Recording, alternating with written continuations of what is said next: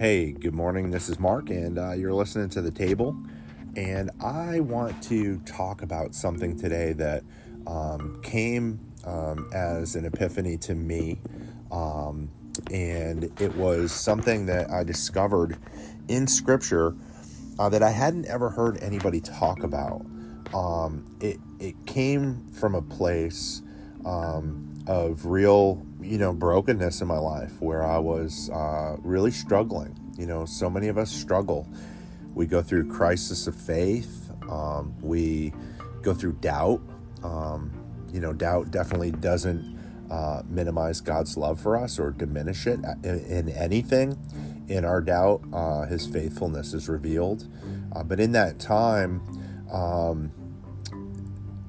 the Holy Spirit really began to reveal to me something about the gospel, an aspect of it that I had never really known. I always thought about God as being, someone somewhere in the cosmic throne, full of power, totally untouched by, what happens in the earth other than, coming to fix it. And in a way, I almost saw God as robotic, that He wasn't, moved by emotions or feelings. But, all through the Scripture, it says God laughs, God's moved with compassion, God weeps. Plenty of stories in Scriptures where we see God's heart. And there was something that began to be unveiled to me about the Lord that, like I said, I had never seen before. And it was that God has a weakness. Now, people would hear that and get really upset, because they're like, well, God's not weak. Well, I know that.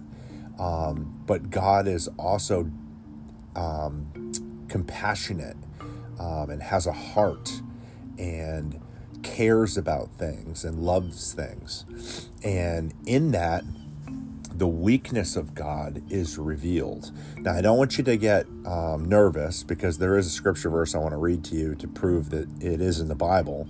And that is in 1 Corinthians 1:25. It says that the weakness of God is stronger than human strength. And as I began to meditate on that and do some word studies, and I don't want to get all wordy today, but it is important for us, like I said in a previous episode, to understand the original languages. See, God has a weakness. That weakness is us. He has made Himself vulnerable to the hearts of His people. Now, when I began to look up the root word in the Greek for weakness, that root word for weakness comes back to the word in the Greek mysterion, which is where we get the word mystery. Now, many of us are familiar with the scripture in Colossians 1:27, where it says, Christ in us, the hope of glory.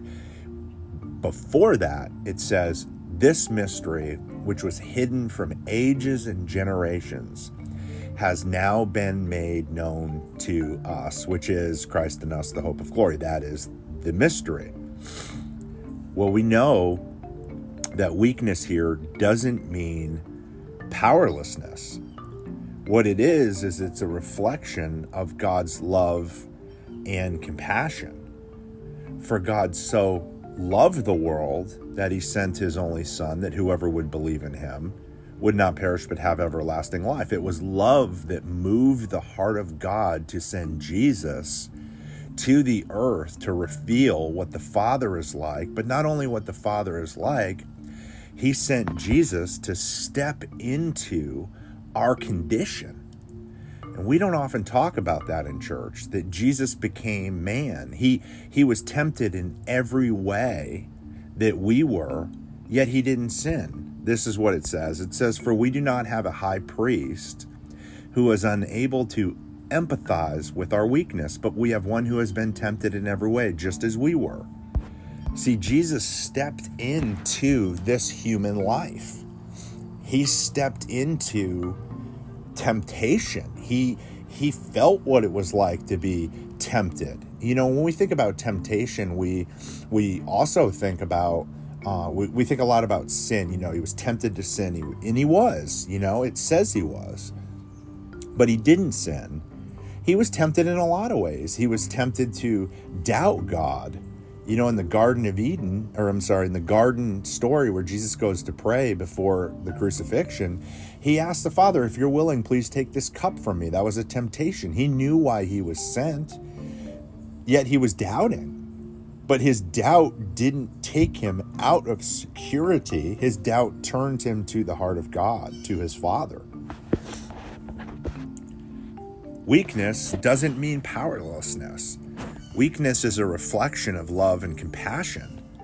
See, it's this weakness in the heart of God that is the mystery and the revelation of the gospel. It shows just how deeply that we are loved by God, regardless of what we do. See, I'm a father, and my children could, become something horrible. Yet I'm still their father, and I'm still going to love them, and I'm still going to care for them regardless of what they do. And see, what's revealed in the weakness of God is the Father heart of God. It's that God has never changed his mind about us. He never changes his mind about you, regardless of the situation you're in. You may be in a awful situation. You may be dealing with stuff in your life that you just despise, and you wonder, how could anybody love me in the midst of all this? But see, Jesus made himself of no reputation, and he lowered himself into our condition to be able to identify with it, have compassion with it, and then was raised again on the third day to the right hand of the Father, so that he could forever give us the power over that situation and reveal to us the love that empowers us to overcome. See, human strength, as I read in 1 Corinthians 1:25, human strength cannot compete with the weakness of God. Your own strength, your own ideas, the strength of your sin, the strength of your doubt, the strength of even your own ability to try to make yourself righteous or in good standing with God, can't compete with God's weakness. And what that means is that the weakness of God is actually the power of God. It is the power of God in his weakness that allows him to step into what we were to bring us into who we are in him. It says of Jesus multiple times, he had compassion on them and he fed them. He had compassion on them and he taught them. He had compassion on them and he healed them. See, that compassion is his weakness, and what we perceive as weakness is really strength. Jesus said, I only do those things I see my Father doing. So it was the Father who desired to step into flesh, to be able to understand our temptation in order to have compassion on it. This is the mystery of the gospel, which is, to me, no surprise that every time Jesus appears after the resurrection, he's showing them his wounds, because it's in his woundedness that he reveals to us the heart of the Father. Every place that Jesus was wounded was a place of redemption. He had a crown of thorns. The blood was shed from his forehead because God wanted to redeem our minds. Out of his side, blood and water flowed. He wanted to become the new birth for us. He was bringing about a new creation. By his stripes, it says, we were healed. When his back was torn open like a plowed field, when he was being tortured, he did that so that we could be healed. It says that, he will not despise a broken reed.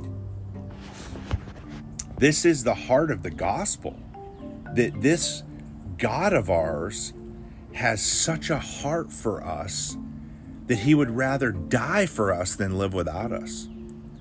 That he's drawn to our weakness. He's drawn to our brokenness. He's drawn to the things that we struggle with because he loves us. And see, this is the opposite of what's taught in religion. Religion says God's offended by those things. He doesn't want to be near you if you're doing those things. I remember listening to a preacher one time, and it was after worship, and he got up and he said, all of you guys are lifting up your hands in worship, dirty hands before the Lord, and God won't accept your worship. If you look at the Gospels, Jesus loves the worship of the broken, because it's the worship of the broken that draws his heart. It's the brokenness of man that drew Jesus. It's the brokenness of humanity that caused the Father to send Christ into the midst of our mess, to love us out of that place.